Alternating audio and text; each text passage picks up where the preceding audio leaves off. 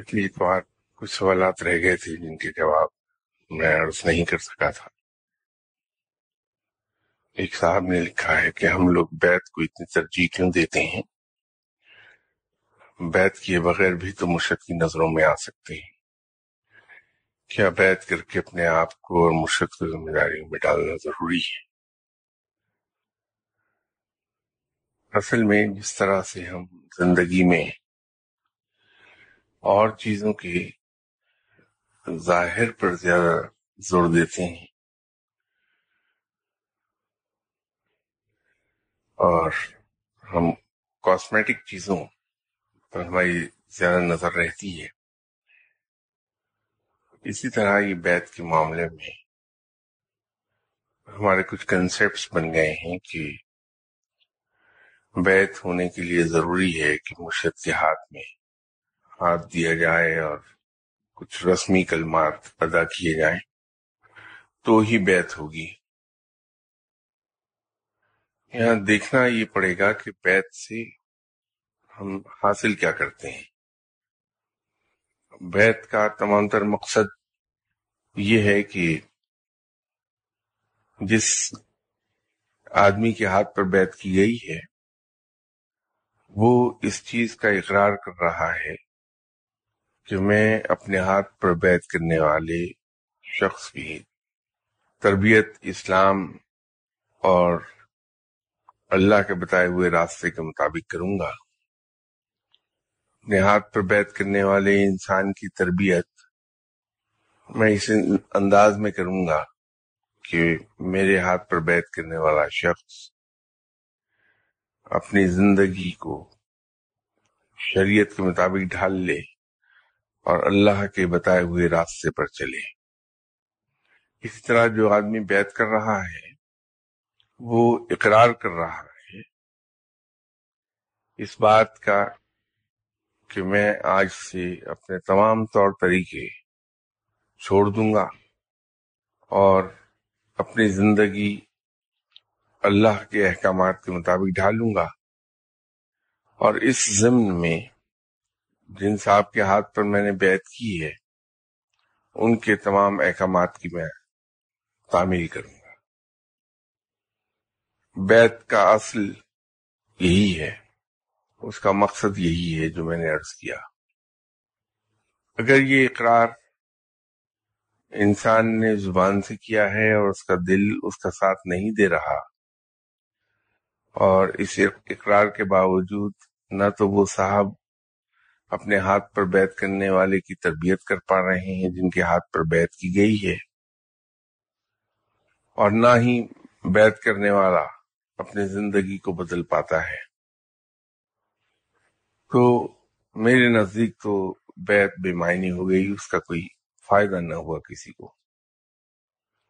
لیکن اگر کسی شخص نے زبان سے تو یہ الفاظ ادا نہیں کیے لیکن دلی طور پر یہ ارادہ کر لیا کہ میں آج سے اپنی گزشتہ زندگی اور گزشتہ طور طریقوں کو ترک کر کے آئندہ سے اپنی زندگی اللہ کے احکامات کے مطابق گزاروں گا، اور اس ضمن میں جو بھی مجھے میرے مرشد احکامات دیں گے میں ان کی آنکھیں بند کر کے تعمیل کروں گا۔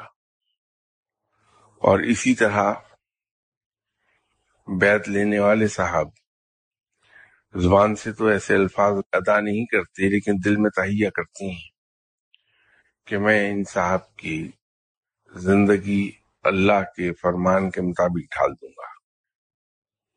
تو میں یہ سمجھتا ہوں کہ زبان سے کیے ہوئے اقرار کی نسبت دل میں کیا گیا وعدہ زیادہ پختہ ہوتا ہے اور انسان اس پہ زیادہ دل جمعی سے عمل کرتا ہے۔ اسی طرح ہاتھوں میں ہاتھ دے کے یہ الفاظ ادا کیے جائیں یا صرف دل سے اقرار کر لیا جائے تو میرے خیال میں تو وہ مقصد حاصل ہو جائے گا جس مقصد کے لیے بیعت کی جاتی ہے۔ نماز کی نیت ہے اگر ایک شخص اس نیت سے اپنی جگہ سے اٹھا ہے کہ میں ظہر کی نماز پڑھ لوں، اور وضو اسی نیت سے کر رہا ہے کہ میں ظہر کی نماز کے لیے وضو کر لوں، اس کا یہ سوچنا اور اس پر عمل کرنا ہی در حقیقت نیت ہو جائے گا۔ اگر جانماز پر کھڑا ہو کے وہ معروف طریقے سے الفاظ نہیں بھی ادا کرتا زبان سے، تو اس کی نماز ہو جائے گی۔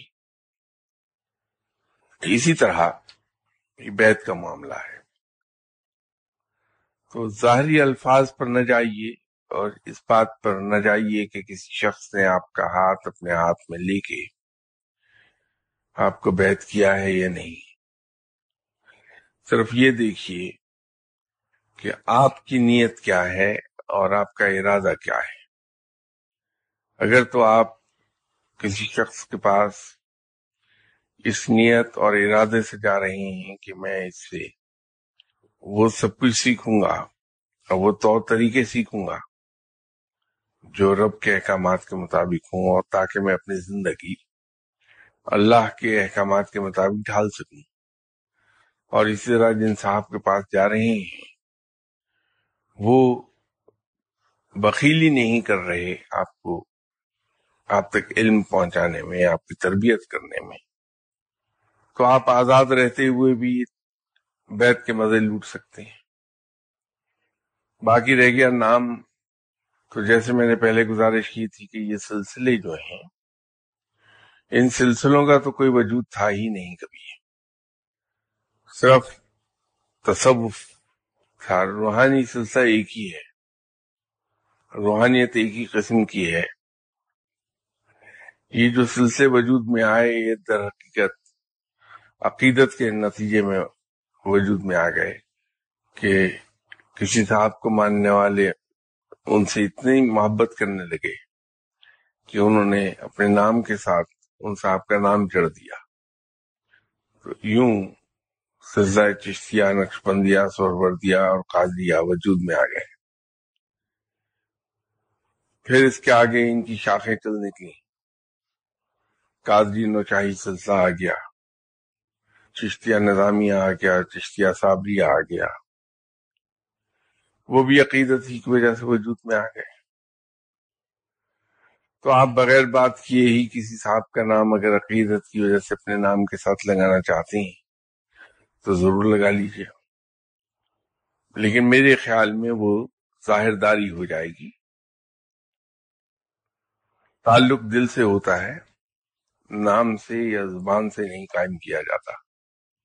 بالکل اسی طرح جیسے میں نے کسی زمانے میں ایک آپ سے عرض کی تھی کہ جب ہم اپنی فرض عبادات میں سے کسی عبادت کو سر انجام دیتے ہیں تو اپنے نام کے ساتھ وہ کیوں جڑ لیتے ہیں اس کا نام؟ وہ تو ہم نے ایک فرض پورا کیا ہے، ہم نے حج کیا، لوگ اپنے نام کے ساتھ حاجی لگا لیتے ہیں۔ یہ کیا ضروری ہے کہ اس بات کا ڈھنڈورا پیٹا جائے کہ صاحب میں نے اپنا ایک فرض ادا کر دیا؟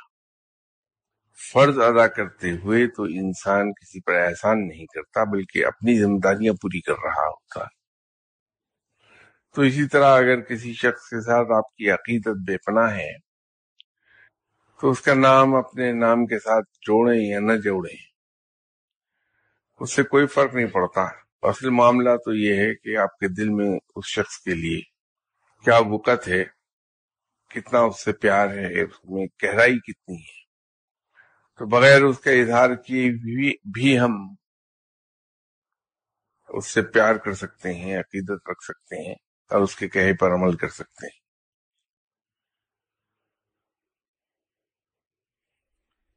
کسی صاحب نے وضاحت مانگی ہے کہ عالم اسلام پر جب بھی کوئی آفت آئی، کوئی عبد القادر، کوئی علی حجویری یا کوئی جنید آ گیا،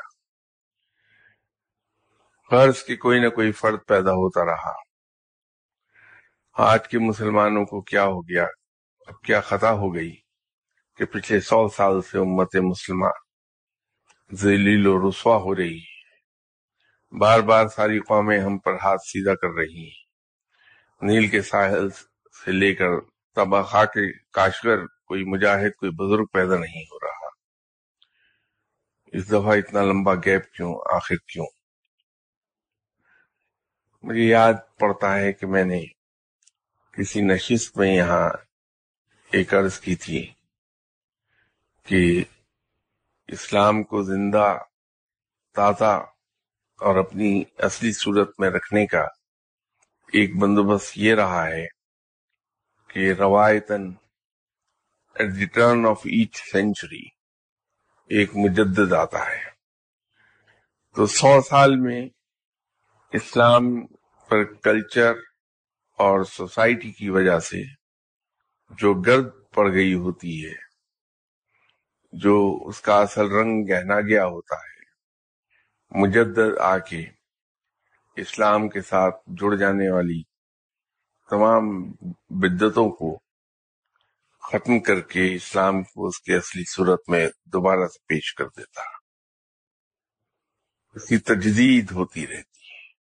یہ بالکل ایسا ہی ہے کہ جیسے گاڑی آپ استعمال کرتے ہیں، اس پر گرد کی تہ جمتی ہے تو آپ کا ڈرائیور اس کو صاف کر دیتا ہے، گاڑی نیچے سے پھر چمکتی ہوئی نکل آتی. گاڑی وہی رہتی ہے لیکن وہ چمکتی ہوئی نکلتی ہے. تو مجدد کا کام بھی کچھ ایسا ہی ہے کہ وقت کے ساتھ ساتھ جو معاشرتی کمپلشنز ہیں ان کے تحت کچھ رسومات، کچھ اور ایسی چیزیں وہ شامل ہونے لگتی ہیں تو مجدد آ کے اسے ختم کر دیتا ہے. اور ہر 1000 سال کے بعد ایک مجدد کامل پیدا ہوتا ہے. جب اسلام کو دنیا میں آئے ہوئے 1000 سال ہوئے تھے تو یہ وہ زمانہ تھا جس میں اکبر نے ایک نئے دین کو انٹروڈیوس کرا دیا تھا. اکبر اعظم، جو مغل اعظم کے نام سے بھی مشہور ہوئے، اور حکومت کا جبر اور وقت کا جبر کچھ ایسا تھا کہ اس کے خلاف کچھ زیادہ آوازیں نہیں اٹھ سکی تھی. اس دور میں حضرت مجدد الافسانی دنیا میں آئے اور انہوں نے دین اکبری کو جڑ سے اکھاڑ پھینکا اور اسلام دوبارہ اپنی اصلی حالت میں رائج ہو گیا.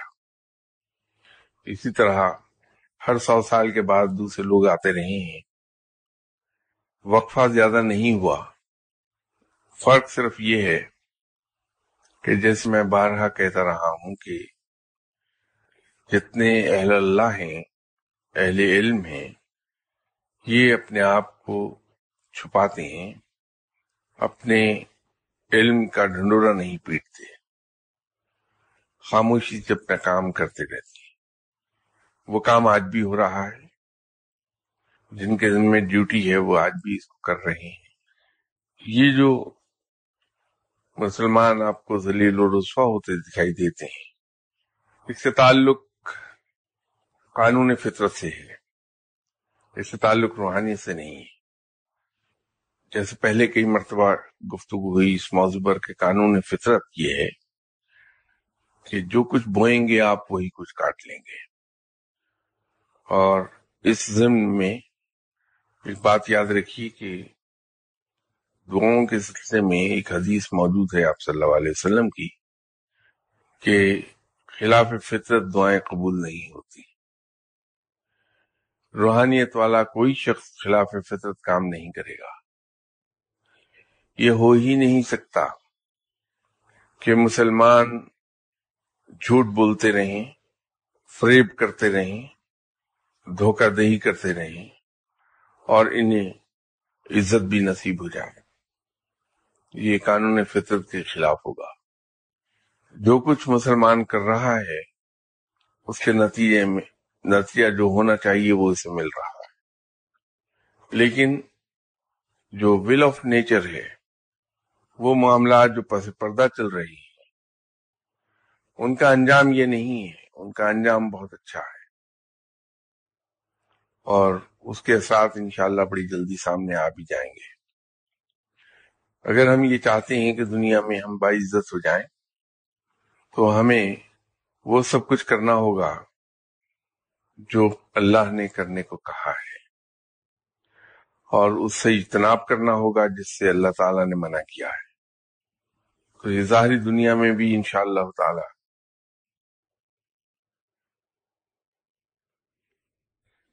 ایک سوال ہے، انسانی دل، دماغ اور عقل میں سے نفس کا تعلق کس چیز سے ہے؟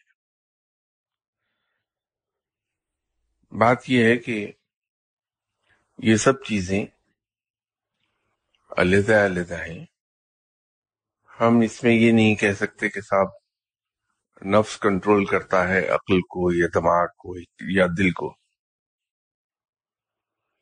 نفس کیا ہے اس کو آسان طریقے پر اگر ہم کہیں اور سمجھنے کی خاطر اس کو یوں کہہ لیں کہ انسانی خواہشات کا تعلق نفس سے ہے، یا نفس انسانی خواہشات کا تعلق ہے. وہ خواہشات جو ایسی چیزوں کے لیے ہیں جس سے اللہ نے منع فرمایا ہے وہ نفسانی خواہشات کہلاتی ہیں، اور ایسی خواہشات جو نیکی کے راستے پہ لے جائیں وہ نیک خواہشات کہلاتی ہیں. تو آسان طریقے پر سمجھنے کے لیے، اگرچہ ایسا ہے نہیں لیکن سمجھنے کے لیے اس کو یوں ہی سمجھ لیجئے کہ خواہشات کا نام ہی نفس ہے. اسی لیے یہ کہا جاتا ہے کہ اپنے نفس کی خواہشات کو لڑیے اور انہیں ختم کر دیجیے اگر اللہ کے قریب ہونا چاہتے ہیں. تو نفسانی خواہشات ہیں وہ شیطانی خواہشات. تو باقی ان کا کام تو اپنی اپنی جگہ پر ہے، دل کا، دماغ کا اور عقل کا. یہ مجھے اگر صحیح یاد پڑتا ہے تو کسی نشست میں اس کا ذکر ہوا تھا. سینے کے ایک طرف ہمارے دل ہے اور دوسری طرف ہماری یہاں نفس ہے. دل کے اندر اس کی گہرائی میں یہاں بالکل درمیان میں ہماری روح بستی ہے، اور اس طرف جہاں نفس ہے اس کی گہرائی میں شیطان بستا ہے. تو یہ دونوں علیحدہ علیحدہ جگہ پہ واقع ہیں، اس لیے ان کا ایک دوسرے سے اس طرح سے کوئی تعلق نہیں جن معنوں میں صاحب سوال نے پوچھا ہے مجھ سے. کرتا انسان یہ ہے کہ جو سینے کی اس طرف یہاں نفس ہے اس کو لڑ لڑ کے ختم کر دیتا ہے. یہاں سے کوئی خواہش نہیں ابھرتی، یہاں سے کوئی خیال نہیں ابھرتا. اس طرف جو دل ہے عبادت کے ذریعے اس کو چمکایا جاتا ہے، اس کو پالش کیا جاتا ہے، اتنا اسے صاف کر لیا جاتا ہے کہ یہ آئینہ بن جاتا ہے. جیسے آئینے پر نہ کوئی گرد ہے نہ کوئی بال ہے، بالکل صاف ستھرا.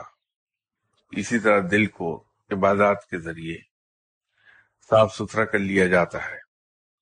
وہ عبادات سے صاف کرنے کا مقصد یا اس کا مطلب یہ نہیں کہ عبادات ایک ڈسٹر ہیں جن سے پکڑ کے ہم اپنے دل کو صاف کرتے رہتے ہیں، بلکہ عبادات کے ذریعے سے ہم اپنے دل کو ہر قسم کے کینہ، دشمنی، حسد، ان چیزوں سے صاف کر لیتے ہیں.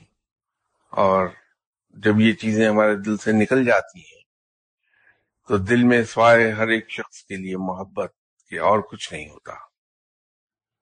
یہی خلق خدا سے محبت ہمیں اللہ کے ساتھ محبت کی طرف لے جاتی ہے کہ ہم اللہ کی مخلوق سے پیار کرتے کرتے رب سے پیار کرنے لگتے ہیں، اور رب سے پیار کرنے کے نتیجے میں ہمیں رب ملتا ہے. لیکن اگر کہیں دل میں ہمارے کینہ، حسد، دشمنی اور غصہ ایسی چیزیں رہ گئیں تو پھر اس میں رب نہیں بسے گا، کیونکہ وہاں محبت آ ہی نہیں سکتی. تو جب مخلوق سے محبت نہیں ہوگی تو اللہ سے محبت پیدا نہیں ہوتی، اور جب اللہ سے محبت نہیں ہوگی تو رب ملے گا نہیں. اس لیے نفس کی خواہشات کو دبائیے، اس سے لڑیے، جہاد کیجیے اور دل کو صاف کرتے رہیے کہ اس سے کینہ، حسد، غصہ اور دشمنی سب نکل جائے اور یہ پاک صاف ہو جائے، تاکہ اس میں محبت رہ سکے اور خلق خدا سے جی توڑ کر محبت کیجیے کہ یہ رب کی ساتھ محبت کی طرف لے جائے گی۔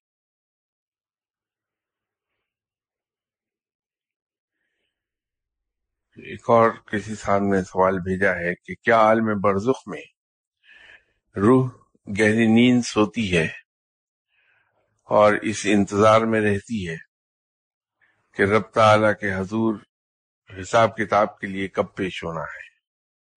کیا زندہ افراد اپنے والد وغیرہ سے خواب میں ملاقات کر سکتے ہیں؟ عالم برزخ اصل میں ایک ٹرانزٹ کیمپ ہے، جو ایک پڑاؤ ہے کہ جب یہ روح اپنے جسم سے آزاد ہو گئی، جسم کے ختم ہو جانے سے، تو وہ عالم برزخ میں پڑاؤ ڈال دیتی ہے اور وہاں ہائبرنیشن میں نہیں جاتی بلکہ ایکٹیو رہتی ہے۔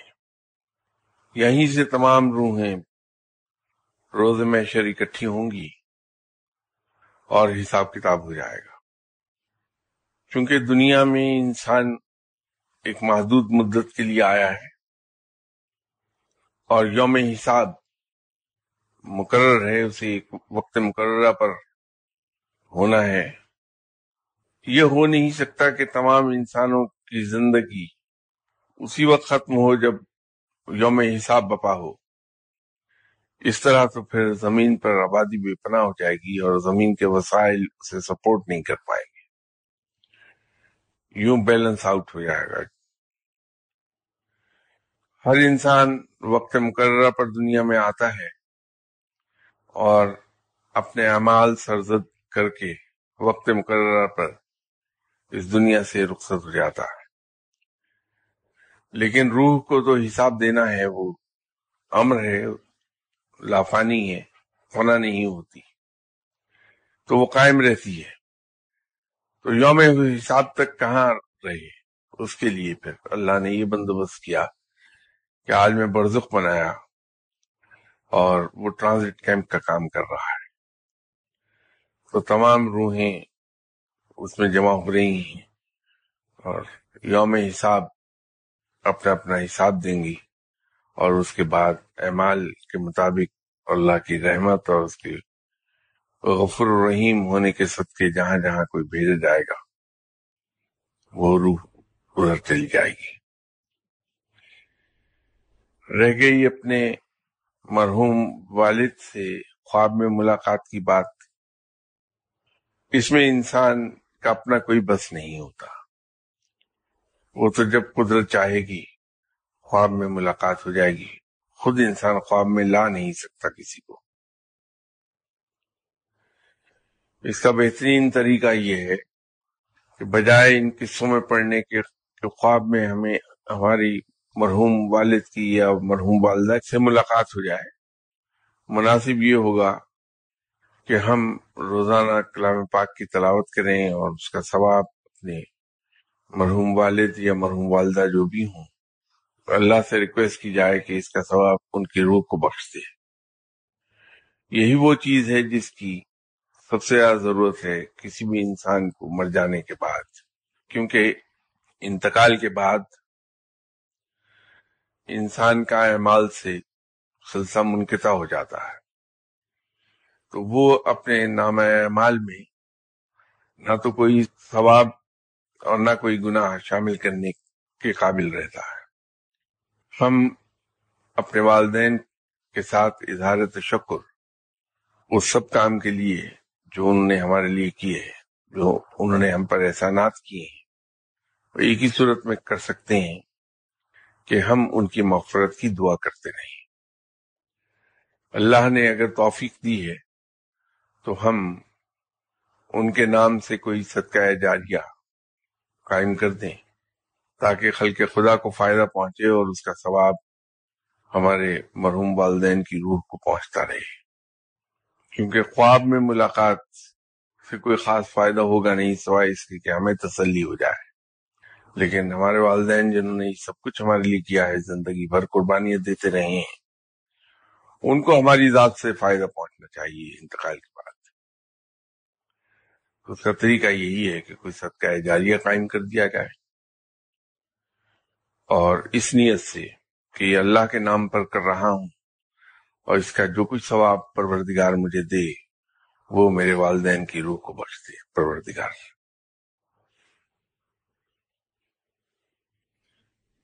ایک صاحب نے لوح محفوظ کے بارے میں مجھ سے پوچھا تھا، اور میں نے ان سے وعدہ کیا تھا کہ میں اس اتوار کو لوح محفوظ کے بارے میں کچھ بات کرنے کی کوشش کروں گا۔ لوح محفوظ کی رنگت ایک سفید موتی کی سی ہے، جیسے نیچرل پرل ہوتا ہے، اور اس کی اوپری سطح تختے کی شکل کی ہے۔ اس کا طول و عرض اتنا ہے کہ وہ دنیا کو احاطہ کیے ہوئے ہے۔ اس کے اوپر، سب سے اوپر، بسم اللہ الرحمن الرحیم درج ہے، اور اس کے ساتھ ہی پروردگار کا اسم ذات لکھا ہے۔ جیسا کہ ہم سب کو علم ہے کہ پروردگار کو کوئی بھی کام کرنے کے لیے کوئی تردد نہیں کرنا ہوتا، کوئی انتظامات نہیں کرنے ہوتے، وہ تو صرف حکم جاری کرتا ہے کہ ہو جا، اور وہ کام ہو جاتا ہے۔ تو اسی طرح جب رب نے یہ دنیا بنائی، قلم کو حکم دیا کہ لوح محفوظ پر جہاں میرا نام لکھا ہے وہاں میرے نام کے ساتھ آپ صلی اللہ علیہ وسلم کا اس میں ذات درج کر دیے۔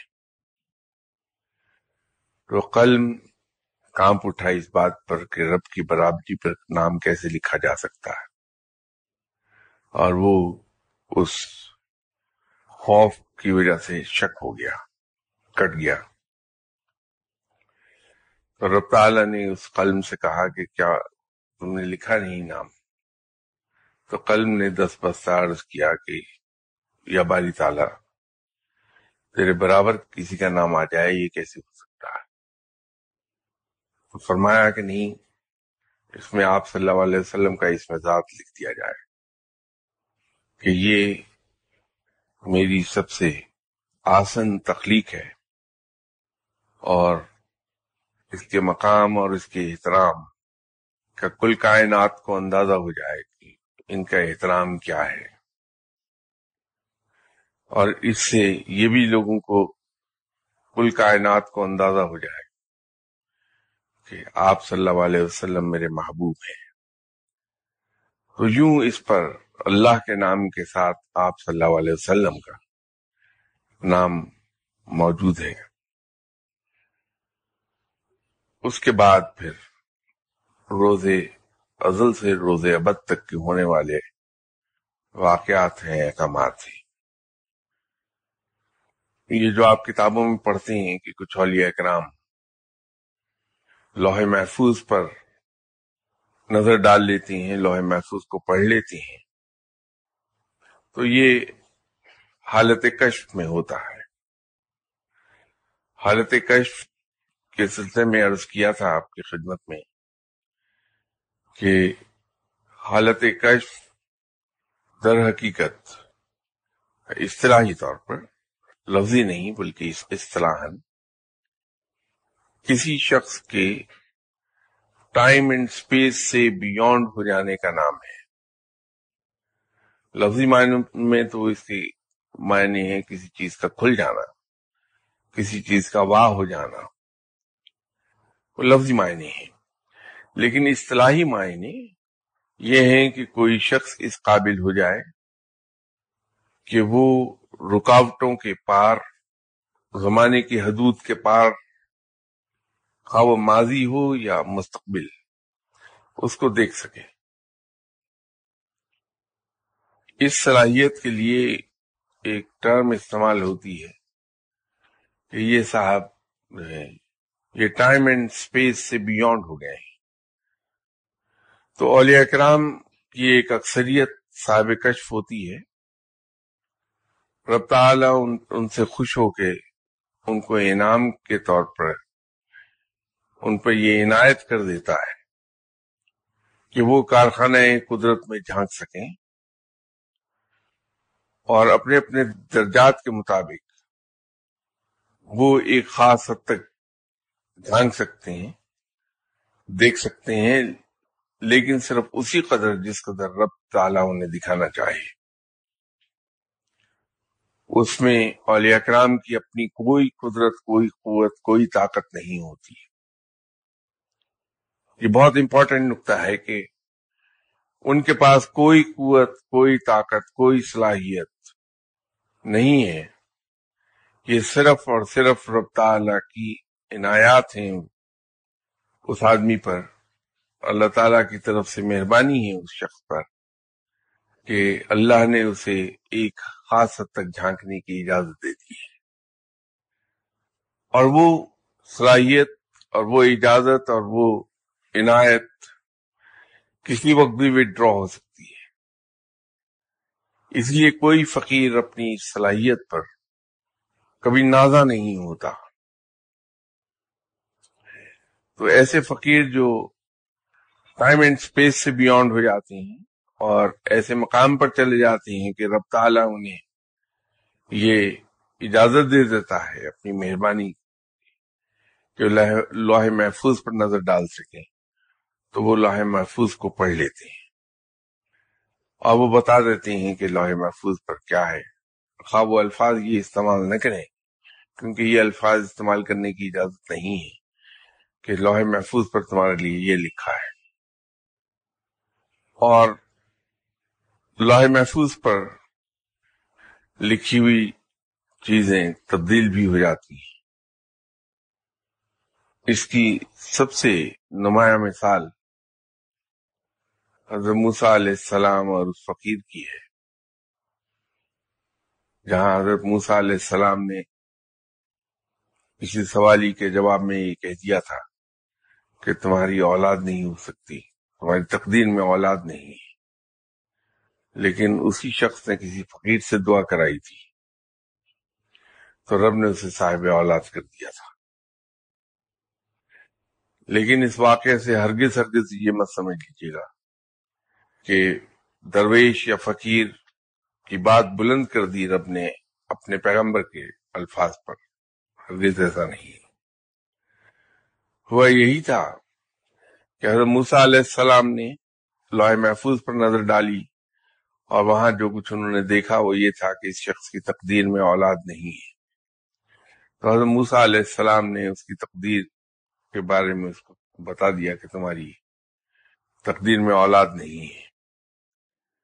لیکن وہ فقیر چونکہ عشق الہی میں مبتلا تھا، اس سے جب کسی نے کہا تو اس نے اللہ کے حضور دعا کر دی بجائے لوح محفوظ پڑھ کے بتانے کے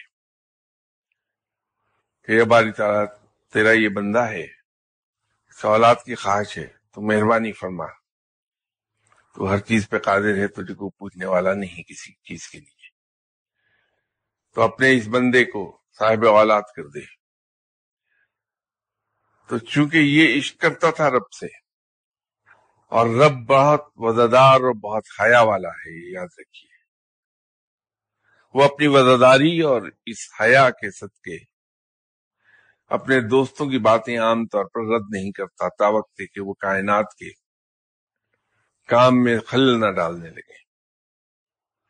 تو رب تعالیٰ نے اس فقیر کی دعا قبول فرما لی تھی اور اس شخص کو، سوالی کو، اولاد دے دی۔ تو حضرت موسیٰ کے پوچھنے پر اللہ تعالیٰ نے اس سے پھر اپنے پیغمبر سے ہی کہا کہ جا کے اس سے گوشت کا ایک ٹکڑا مانگ۔ یہ میں تفصیل میں نہیں جا رہا کیونکہ آپ کو سب کو وہ قصہ معلوم ہے۔ اور اس فقیر نے حضرت موسیٰ علیہ السلام سے یہ سن کر کہ رب تعالیٰ نے اس سے اس کے جسم کا، اس کے گوشت کا ایک ٹکڑا مانگا ہے، ایک ٹکڑا دیا، پھر دوسری جگہ سے دے دیا، پھر حتیٰ کہ تمام جسم سے گوشت اتار کے دے دیا کہ رب کو جو پسند ہو وہ لے لے اس میں سے۔ تو عشق کا یہ عالم تھا۔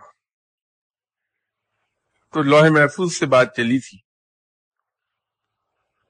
کہ لوح محفوظ کو پڑھ کر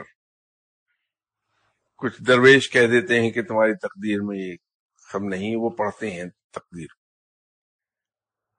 لیکن میں یہ سمجھتا ہوں کہ بجائے لوح محفوظ کو پڑھنے کے اگر تکیہ کیا جائے اللہ تعالی کی رحیم و کریم ہونے کی صفت پر، اس کے ودود ہونے پر، اس کے غنی ہونے پر، تو بجائے اس کے کہ تقدیر پڑھی جائے، اللہ سے یہ دعا کیوں نہ کی جائے کہ یا باری تعالیٰ تو مجھے وہ کچھ عطا فرما دے جو میرے بہترین مفاد میں ہے۔ اللہ دعائیں سننے والا ہے، وہ دعاؤں کو قبول کرنے والا ہے۔ اللہ کے رحیم و کریم ہونے کے صدقے یہ پورا یقین ہے کہ پروردگار دعا کو قبول فرما لے گا اور ہماری مصیبتوں کو، ہماری آزمائشوں کو ٹال دے گا۔ تو یہ ان کھیلوں میں ہم نہ پڑیں، بلکہ اللہ کے ساتھ ایک سیدھا سیدھا بہت سادہ سا رشتہ روا رکھیں، وہ ہے آقا اور غلام کا۔ میرا ذاتی طور پہ یہ خیال ہے کہ رب کے ساتھ یہ رشتہ سب سے اچھا ہے۔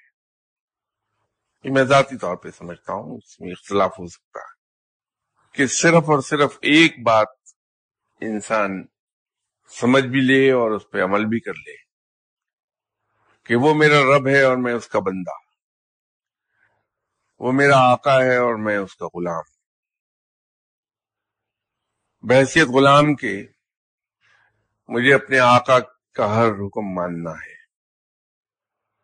اور بحیثیت آقا کی وہ ذمہ دار ہے میری ضروریات کا خیال رکھنے کی۔ تو بحیثیت غلام کے مجھے یہ چاہیے کہ میں صرف اور صرف اسی کا ہو جاؤں، جواب میں وہ میری تمام ذمہ داری قبول کرے گا اور وہ مجھے پالے گا۔ حالانکہ اس کی شان رحمانیت تو یہ ہے کہ وہ سرکشوں کو بھی پالتا ہے، جو اس کے منکر ہیں ان کو بھی پالتا ہے، جو اس کے ساتھ دوسروں کو شریک ٹھہراتے ہیں وہ ان کو بھی پالتا ہے۔ وہ بالکل غیر مشروط طریقے پر دعاؤں کو سننے والا ہے، وہ ان کی دعائیں بھی سنتا ہے اور پوری کرتا ہے جو اس کے منکر ہیں، وہ ان کی بھی دعائیں سنتا ہے اور پوری کرتا ہے جو مشرک ہیں، وہ ان لوگوں کی بھی دعائیں سنتا ہے جو سرکش ہیں۔ وہ اتنا بڑا ہے کہ مجھ جیسے فاسق و فاجر انسان کی دعائیں بھی سن لیتا ہے۔ تو اس کے ساتھ یہ رحمانیت کا رشتہ تو ہے ہی ہے، وہ تو اس کی صفت ہے رحمان ہونے کی، لیکن رشتہ اگر میں اس کے ساتھ صرف یہ قائم کر لوں کہ میں اس کا غلام ہوں اور وہ میرا آقا ہے، اس کے کسی فیصلے پر، اس کے کسی قدم پر، اس کے کسی عنایت پر میری انگلی نہیں اٹھ سکتی، کیونکہ میرا مقام ہی وہ نہیں ہے بحیثیت غلام کے۔ وہ مالک ہے، وہ آقا ہے، وہ جو چاہے کرے۔ مجھے یہ حق نہیں کہ میں اس کے جواب میں اس کے کسی کیے ہوئے کام پر، کسی فیصلے پر انگلی اٹھا سکوں۔ مجھے صرف اپنا سر جھکانا ہے اس کے سامنے، صرف اور صرف ہر بات پر لبیک کہنا ہے۔ اس غلامی کے بعد پھر باقی کچھ بچتا نہیں، کیونکہ جہاں اس کی غلامی کر لی جائے گی تو میں اپنی ضروریات کے لیے بھی اپنے آقا ہی کے پاس جاؤں گا۔ جو مشکلات پیش آتی ہیں، جو پرابلمز پیش آتی ہیں مجھے، ان کے حل کے لیے بھی میں صرف اپنے آقا ہی کے پاس جاؤں گا کہ میرا تو کوئی تیرے علاوہ ہے نہیں، میں تیرا غلام ہوں، تو مجھ پر رحمت کر دے اپنی، اور میرے آقا ہونے کے صدقے تو میرے مسئلے حل کر دے۔ اور جیسے میں نے عرض کیا کہ وہ بہت وزادار ہے، بہت حیا والا ہے، اس کی حیا یہ اجازت نہیں اس کو دیتی کہ اپنے بندے کو، اپنے غلام کو وہ بے سہارا چھوڑ دے. وہ اپنے غلاموں کو اس طرح پالتا ہے جیسا پالنے کا حق ہے. وہ اس طرح عطا کرتا ہے جو عطا کرنے کا حق ہے. لیکن رشتہ اس کے ساتھ آقا اور غلام کا ہونا ضروری ہے. اللہ تعالی مجھے اور آپ سب کو توفیق عطا فرمائے کہ ہم اپنے رب کے ساتھ آقا اور غلام کا رشتہ قائم کر پائیں.